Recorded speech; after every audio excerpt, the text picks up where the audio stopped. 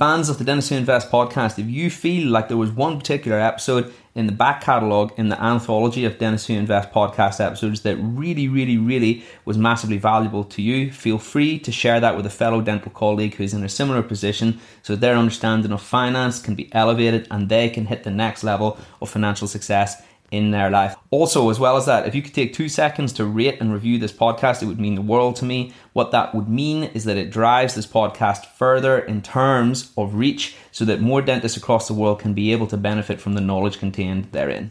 Welcome to the Dentists Who Invest podcast. Beliefs. What have beliefs got to do with success? Well, actually, they've got everything to do with success, and here's why. They're actually one of the most unappreciated things that are correlated with somebody being successful in life in a financial sense. Of course, there's many other ways that you can be successful in life. That's not the only facet to success, far from it. However, this is the Dentists Who Invest podcast, so we're here to talk about finance, specifically with it pertaining to some sort of actual benefit in our life. When we can enhance our income to have an extra day off every week, when we can enhance our investments such that they're more productive and they give us a greater yield and therefore we accelerate our journey to financial freedom, well, those might be some common goals or objectives of some people who are listening to this podcast, the dentists who listen to this podcast. So the very first thing to do whenever it comes to your beliefs is to figure out what your objective is, because we can only really say whether or not it's a belief that's taken us closer or further away to our objective or impeding our process to our objective unless we know what that actual objective is. So the very first thing is to define your objective, and then with relevance to that, then you can start to audit your beliefs. So what do I mean by beliefs?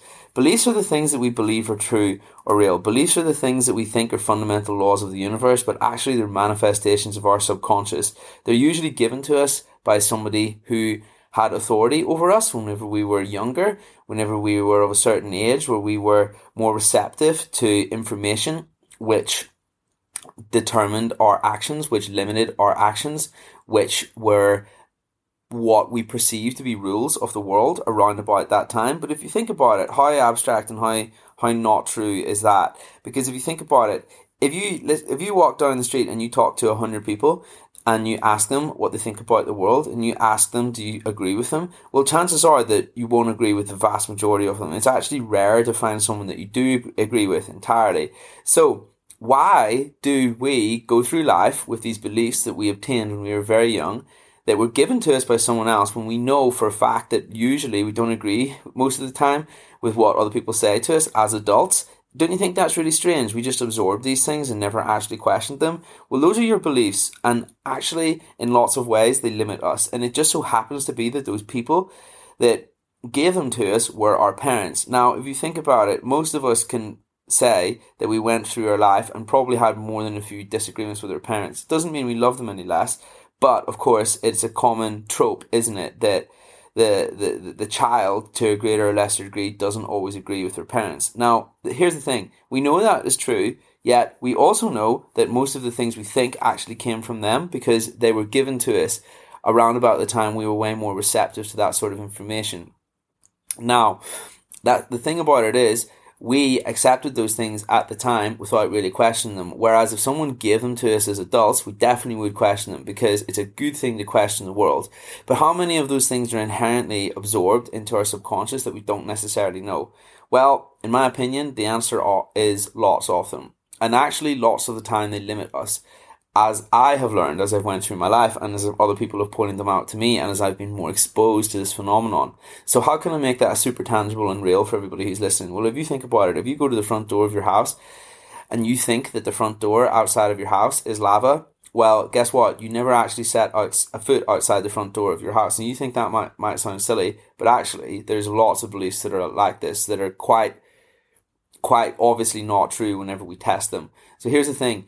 You go to your front door, you think that everything outside your front door is lava, or you think everything outside your front door is some sort of flipping nerve gas that's going to basically mean that you're going to instantly die the second that you go outside your front door. Well, if you thought that boundary was so real and that the consequences of overstepping that boundary were so grave that you never actually flipping tested it, well, guess what? You never actually walk out your front door to find out that that's not true. But you don't know that. What about if your belief was, like I said, that nerve gas was invisible. You were unable to see it, unable to smell it, unable to taste it until the very second you were outside the front door. Well, if you believe that to be true, you'd never flip and test it, right? Well, the thing about it is there's actually lots of things that we do like that every single day. Lots of us believe money is a bad thing. Therefore, we're unlikely to be able to undertake activities in our life which are likely to welcome more money into our life. Because if we believe it's inherently bad and one of our goals is to get as far as we can in life and be successful and be a good person, well, we can fundamentally see how that's actually misaligned with our actual objective. Therefore, that is a belief that's holding us back. Therefore, that is a belief that's going to mean that we are unable to achieve our full success or our full potential or get to where we want to go much faster. Money is not emotional in any way. Money is not emotive. The only reason that it has emotions, the only reason that anything has emotions is because our human brains assign those emotions to it. Now, the second that we know that emotions are assigned to something, we also know that it's a totally subjective thing. And we also know that it's totally malleable. And we also know that that's something that we can shift and that's something that we can change where it suits us and where it is required and where it is important to be able to propel ourselves further in our journey.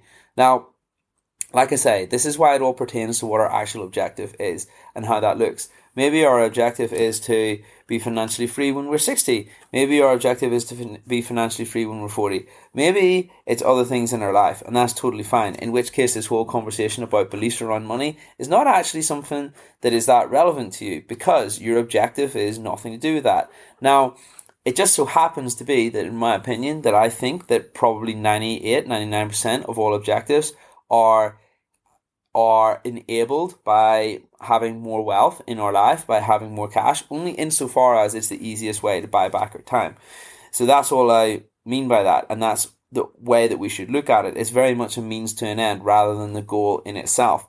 Hence why one of the reasons why I made Dentists Who Invest was to allow people to explore that and allow people to understand a lot more about that world, because there's the world of finance, but there's also all these other ethereal things that surround money, which absolutely fascinated me whenever I started reading deeper and deeper into it.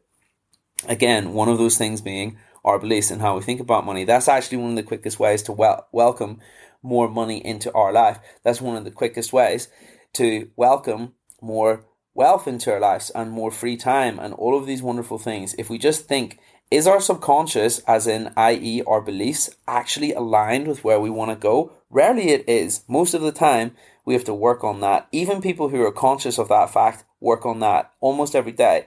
One of my old mentors who helped me with Dentists Who Invest way back in the day, he said to me that he used to spend 30 minutes every single day auditing his beliefs and auditing how he thinks to make sure that his subconscious is actually aligned with his conscious goal, which is absolutely amazing to me. And actually, the more at the time, I thought to myself, how is that relevant? How is that pertinent? How is that useful? And now I look back and now I think to myself, actually, that's probably a very valuable exercise, because the more you can calibrate that, the further you go and the faster you go, which is a flipping unbelievable thing. One of those things, like I was saying in this podcast, is to understand the importance of your beliefs and how they may be hindering you or assisting you in achieving your overall goal. Very first thing is to assign that goal, whatever it is, figure out what it is, crystallize that goal, because it's only really at that point that you can say, are my beliefs actually aligned with getting me to where I want to go? If my objective is that I don't necessarily want to have a financial freedom as my objective, then whether you believe money is bad or good, then it doesn't actually really matter, because financial freedom is not an objective for you. It's not really something that you care about. So therefore, that belief doesn't need to be calibrated in any way. But if we believe that an objective for you is that we want to achieve financial freedom very soon, then believing that money is inherently not a good thing is also going to be something that's directly opposing that. Therefore, you consciously state your objective is financial freedom, but subconsciously your brain is pulling you away from that, because you don't actually feel like it is a wholesome pursuit to pursue wealth to achieve the objective that we just outlined. So you can now see that actually this only really, with relevance, is only really something that we can say whether a belief is useful or could be enhanced further Because really, if you think about it, there's no such thing as a good or bad belief, really, inherently. There's no real definition of good or bad that the universe gave us. Again, another human construct. There's only beliefs that are 100% calibrated to take us to our ultimate objective, and beliefs that are suboptimal, that could be calibrated further.